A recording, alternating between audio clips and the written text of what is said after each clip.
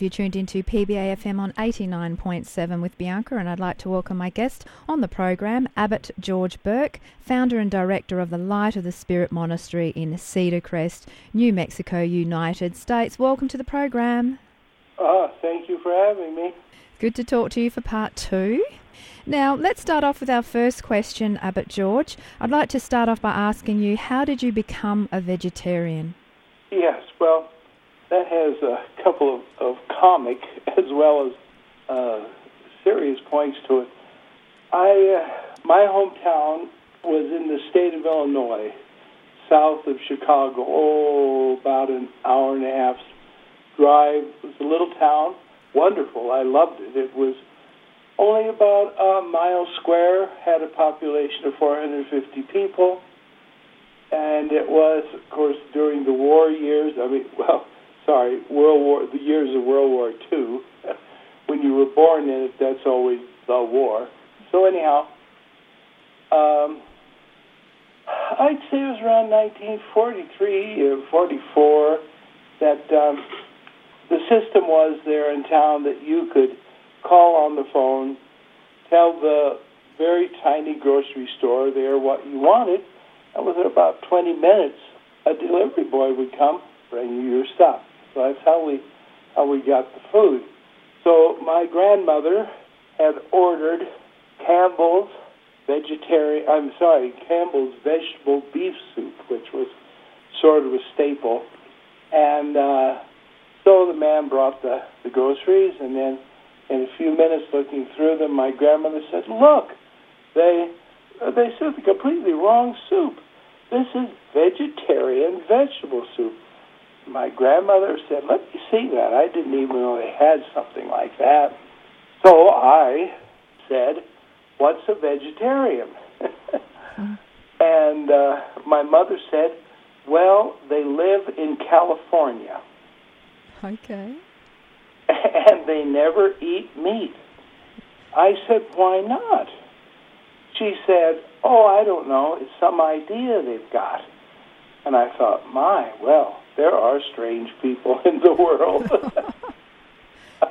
And about 17 years later, I came across a book by a man named Jethro Kloss. Actually, he is the inventor of the pressure cooker. Okay. And he was very interested in health. He wrote a book, I think in the 1920s, called Back to Eden. And he didn't advocate vegetarianism as such, but he said no one should eat meat that was commercially raised.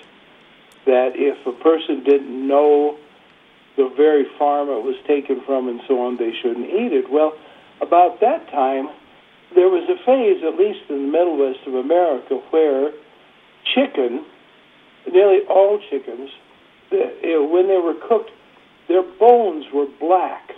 I'm not exaggerating. Gee. And they tasted like fish. Mm. I don't know what was going on, but it was really repulsive. And when I got a hold of Back to Eden, I thought, that's right. I should quit eating meat, more than from a health standpoint. Fortunately, it wasn't long before I read the Bhagavad Gita and Yogananda's autobiography of a yogi, decided I wanted to be a yogi, and I knew yogis were vegetarians, and so I began trying to be a vegetarian, which is not easy in the midst of,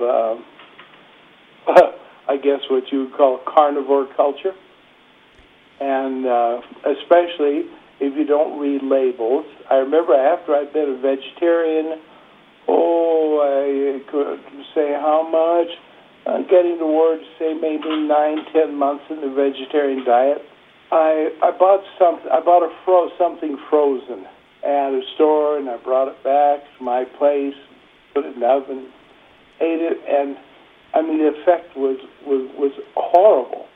I became so sick, and my stomach was felt like I had a cat trying to claw its way out. I was actually rolling around on the bed in his pain.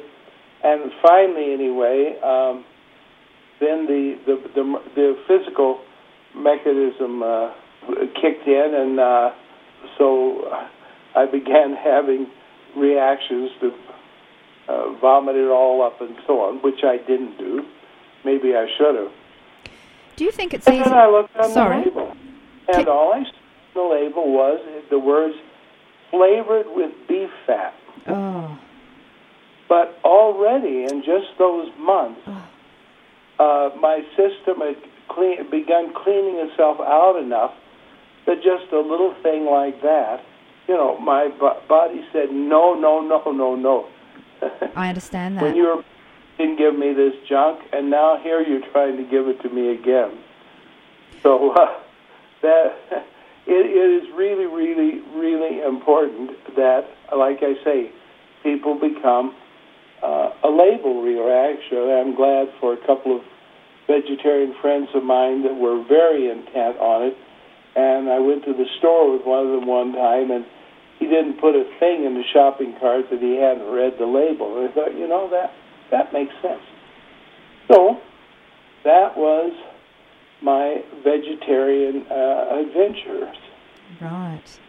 I've certainly never regretted it. Actually, this I can tell you as you're a beginning vegetarian, is the longer you're vegetarian, the crazier it seems to you that you ever did eat meat. Oh, that's so true. That's so true. And I think that... when you think, what was I doing? What was I thinking? Well, that's it. You weren't thinking, because exactly. Your diet directly affects your mind, because your body chemistry is determined by your diet. And it's very interesting. In one of the oldest spiritual books in India, called the Chandogya Upanishad, it actually says this. Here, in fact, I'll read it so I get it right. It says, mind consists of food. Yes, I've read that somewhere just the past few days. Yes, because you see, everything is vibration. Yes. Now, physics has figured that out, that solid matter just doesn't really exist. We experience solid matter, but in reality, it's all vibrating energy. And our mind, not just our brain, our mind and our brain are not the same thing. The brain is the instrument of the mind. And the mind is a field of energy. So the Upanishad says, mind consists of food. That which is the subtle part of milk moves upward when the milk is churned and becomes butter. In the same way, the subtle part of the food that is eaten moves upward and becomes mind. Thus, mind consists of food. So there you actually have it. In fact, I read an article by a psychologist who worked in a fast food restaurant when he was studying at the university. It was an ordinary a restaurant, and there were people that came in and they consistently ate the same dish of whatever kind of meat it was, and he watched them and he thought, those people who eat chicken all the time, they're sort of acting like chickens. They're kind of... Are you serious? They're kind of skitsy, they're kind of dumpy. Those who eat beef kind of just come in and sit in the chair and just sort of... Unfortunately, they're not, but they look like they're vegetating. Gee, they're taking on the energy. Yeah, and so when he got his degree and was practicing psychology, he actually got a grant. Unfortunately, I've never heard the results of it. But he got a grant to study the idea that human beings behave according to the kind of meat they predominantly eat. Gee, this is fascinating. And so then think of the people who will say, well, I'm not vegetarian, but I eat chicken and fish. Well, you'd love to have a mind like a chicken's or a fish. I know, it's really mind-blowing when we talk about it. Yeah, I mean, this is pretty awful. I think last time I told you about a friend of mine who's very psychic, perhaps. Yes, you did, yes. Who found when the doctor insisted she become a vegetarian for a while. Her abilities increased, she said, at least 3 times more. Yes. Well, that's incredible. It is. It's really incredible. I had an interesting frankly, I often think that when I ate meat, I thought like Frankenstein's monster walked. Oh, dear. Yes, aggression levels are much higher in meat eaters than non-meat eaters, and the animal instincts become more powerful every time you eat meat, this article is saying in front of me. And another spiritual aspect of being a meat eater is when one must question the necessity and the method, as well as the karma of killing animals. Yes. There's so much information on this topic. Yes, it is really remarkable. If you look at it, you can see the behavior.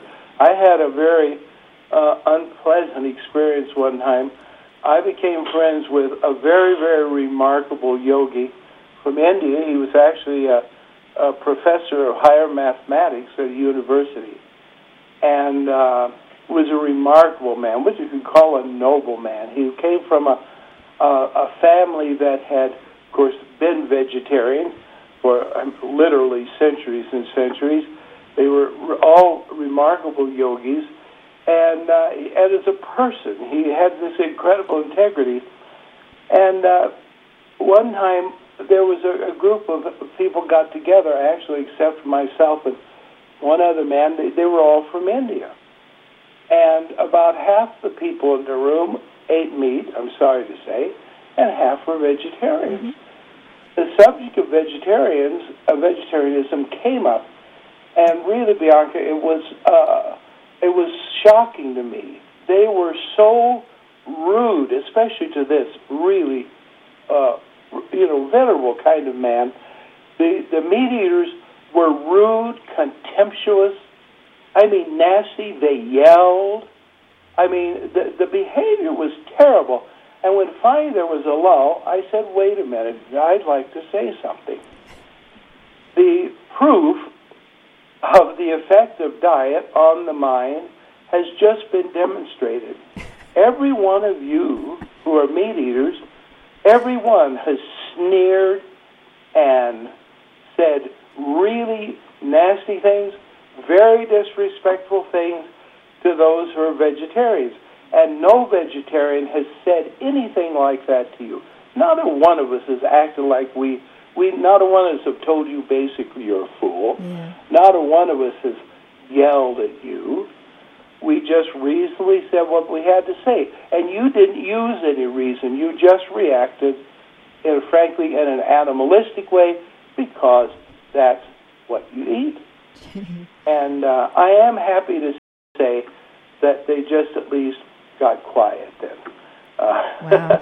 Yes, people do report that they do feel a lot calmer, more at peace, and they do worry less and experience less fear after transitioning to a vegetarian or vegan diet. And I think it's easy to make the transition to a vegan or vegetarian diet when we know the facts. Yes. For example, it takes at least 3 times the amount of water to feed a meat eater compared with that used to feed a vegan. For example, it takes 15,500 litres of water to produce 1 kilogram of beef, contrasted with 180 litres for 1 kilogram of tomatoes and 250 litres for 1 kilogram of potatoes. So consuming animal products is incredibly resource intensive. Yes. I mean, it's utterly irresponsible. Tell me, in Australia, do you have access to a book called Diet for a New America? I'll have a look. I'll write it down. I'm not sure. Diet for New America. Yes. Do you have the ice cream chain Baskin-Robbins there? I think they've got it in Melbourne or Sydney. I'm not sure about Adelaide. Yeah, well, in America and Canada, it's a huge thing. It's sort of, if you say ice cream, it's Baskin-Robbins. Yeah. Ice cream, they have I think they always, at every time in the year, they've got 30 to 40 different flavors, but they actually have got about 100 that they vary. And this is written by, forgive me, I think his name was John Robbins, who was the heir to Baskin-Robbins. Okay. And he told his family, don't leave me your business in your will. I don't want it. And actually, he went and lived on an island in Canada and basically cleaned up his physical system. And, of course, naturally, you could imagine the reaction the family had. And it's really a marvelous book. It's really quite amazing. I'll have to look it up. And about all his experiences, and he really looked into what you could call the meat industry, and it was really amazing, an amazing thing. And of course, there again we have the difference. The vegetarian, did not hate his family. He didn't want anything to do with their way of making a living. But then they couldn't handle it at all. You see. And again, like you know how animals, they see something either that's new to them or, well, it's alien to them, and they attack it, you know? I actually saw a very sad example of this when I was still a child, is that someone had gotten a bunch of little chicks, you know, from this factory farming thing, but they put them in with a hen who had hatched some of her own. Okay, and they were actually in a room off the kitchen, and it was a very big cardboard box and very deep.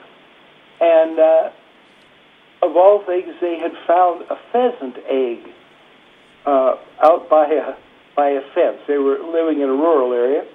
So what they had done is they had put the pheasant egg in with this hen's egg, and it hatched. And of course, you could very definitely tell which was the little pheasant chick. And it was very, very cute. And I remember these people showed it to me and so on. Well, the next day, it was gone. And so how could that little chick get out of this cardboard box? So they searched. They couldn't figure what it is. And then when they changed the newspaper that was in the bottom of the box, there was this little pheasant chick, and it was smashed flat. I mean, the poor little thing's little body was no doubt smashed to about a quarter of an inch or less thick. And what it was is the hen and her little chickens had killed that little chick. Right. Isn't that amazing? Right, yeah. I mean, just think about that. And this is an instinct that is in the little tiny chickens. So, what a horrible, what a horrible thought. I don't know what they do in Australia, but you know, Bianca, in America, where they have this factory farming, they do such things that if any chickens die, they grind them up and mix it with the food and feed it back to the other chickens. Yeah, horrific. Again, only such a horrific thing could be done by someone who had a toxic mind. Yeah. Now, I just want to read this. In Ethiopia, over 40% of the population is considered hungry or starving, yet the country has 50 million cattle, one of the largest herds in the world, as well as almost 50 million sheep and goats and 35 million chickens, unnecessarily consuming the food, land and water. And eating meat has been referred to stealing food from the poor in some parts of the world. So continued growth in meat output is dependent on feeding grain to animals, creating competition for grain between affluent meat eaters and the world's poor. And this is some stunning information and really quite disturbing when we read these facts. Well, one thing we don't think of, too, because nobody points it out to us and we're not aware, is the number of countries, so-called developed countries in Europe, that actually had a kind of an imperial expansion because they needed more land to feed, especially their beef cattle. And this really was this is really shocking. I once read an article about this. It told about how, I mean, there were European countries that went off to Africa And, of course, they had guns, and people there didn't. And they take over the country, and the first thing they did was they turned it into meat eating production to send the meat back to the European country. I mean, it's astounding how much this has gone on. We're talking about maybe 200-300 years. So again, we have this viciousness, you see, that comes from these things. Don't we sound very righteous? Well, we're just providing the facts, and it's out there. There's an abundance of articles out there. So people can just Google, vegetarian, vegan. There's so much information out there, and that leads me to my next point. Can you tell us about your website and also talk to us about your books? Oh, okay. If I can remember what the books are. Do we have a list somewhere? So actually, we have a website called its web address is ocoy.org. Yes. And that means Original Christianity, Original Yoga. I must admit that's not a new idea with me. In 1920 in America, we were very fortunate that one of the greatest yogis, if not the greatest yogi of the 20th century, came to America. He actually came for a religious conference in Boston. His name was Swami Yogananda, and he was from Calcutta, and was really a very remarkable person. And he often said to the people here, now I haven't come like a missionary to convert you, but I am going to present to you what is original Christianity and original yoga, and which he did. And he wrote on this extensively. Others have as well, actually, in India. And so we're trying to present the fact that, now it's becoming more and more known that there are texts which you can find in India, some of them in Sanskrit, actually, which relate the fact that Jesus went to India and spent a great deal of time there. Actually, when Jesus came back to Israel, he had lived in India more years than he had lived in Israel. And he was bringing that wisdom. I know a lot of people don't like to hear this. Just recently, one of my books got a very, very a blasting review that I had dared to say something like this.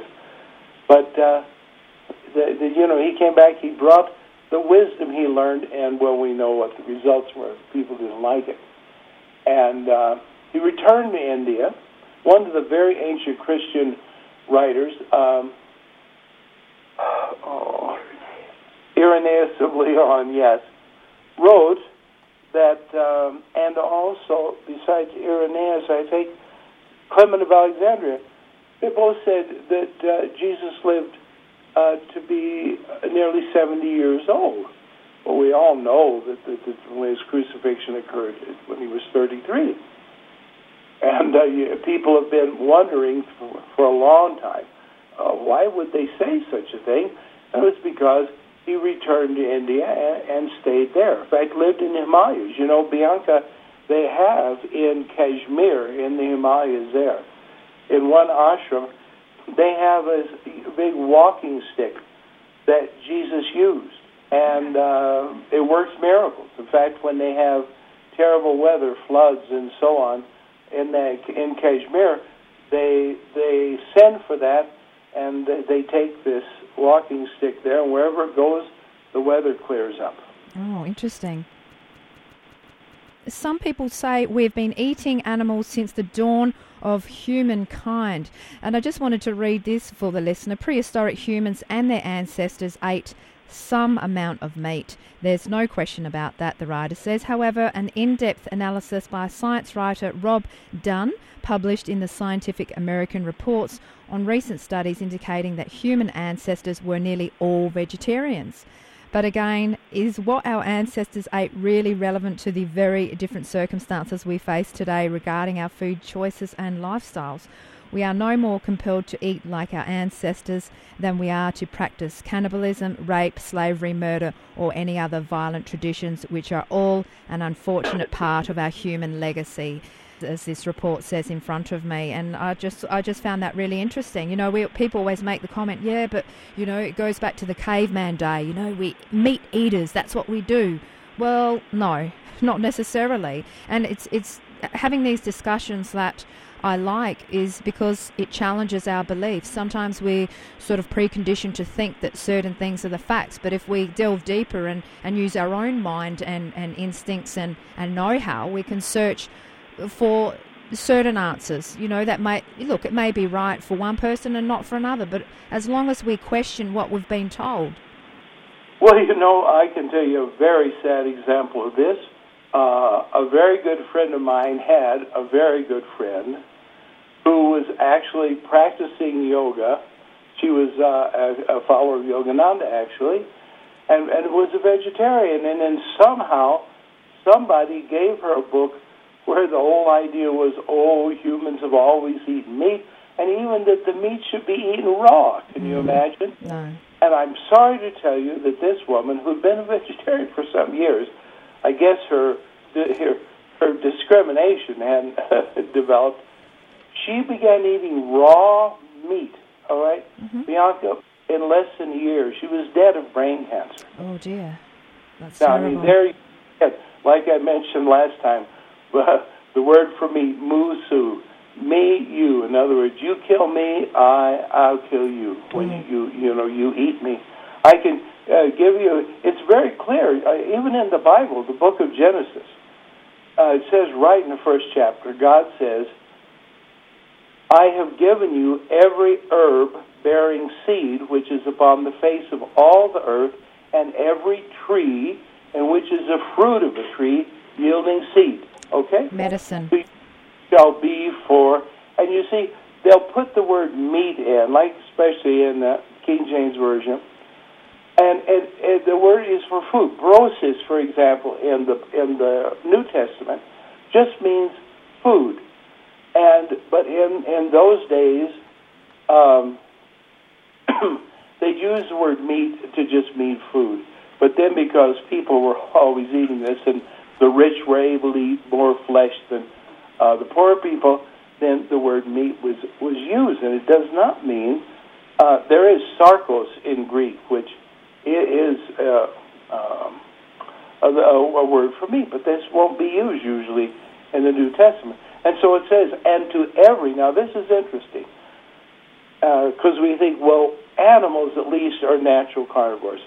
It says, and to every beast of the earth, and to every fowl of the air, and everything that creepeth upon the earth, in other words, even reptiles, wherein there is life, I have given every green herb for food, and it was so. And even David in the Psalms, in the 104th Psalm, says, he causes the grass to grow for the cattle, and herb for the service of man, that he may bring forth food out of the earth. Yeah, that's right. The earth provides all the medicine that we need, the herbs, nutrients, greens, vegetables, herbs. It's all there. That's what keeps us healthy. In fact, I'd like to recommend on the website, again, ocoy.org, yes, there's an article called Spiritual Benefits of a Vegetarian Diet. I've read that. It's and excellent. I really recommend it, and there's far more material from the Bible. For example, Daniel, who was a great visionary when he was a prisoner in Babylon, there was one point where there were Daniel, and some young men with him, and they just said, we will not eat meat. That's very interesting, isn't it? I mean, it's a long time ago, many centuries ago. So it says right there in the Bible, in the book of Daniel, that, of course, if people say they're vegetarian, they say, what do you do for protein, and how do you do this, how do you do that?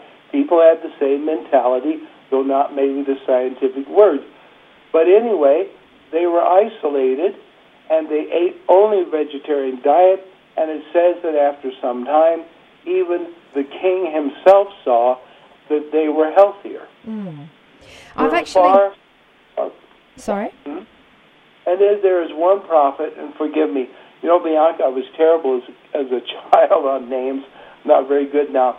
There's one of the prophets, but it's in the book, in the article, Spiritual Benefits of a Vegetarian Diet, that God wanted to give him really intense revelation, and he tells him, go out, literally, go out in the middle of the field and sit there for these days and eat only what is there around you.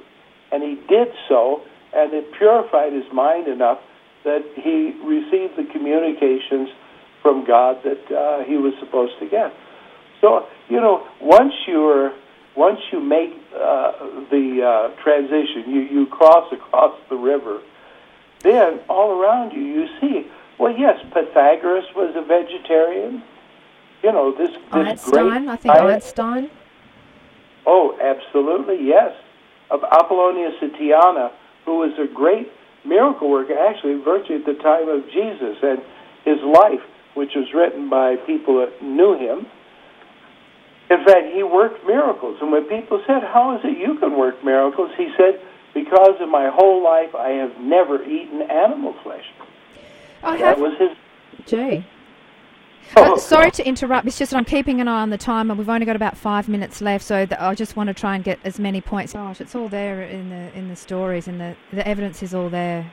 And we can just speak to so many people. I think there's a movement that's been happening for quite a while.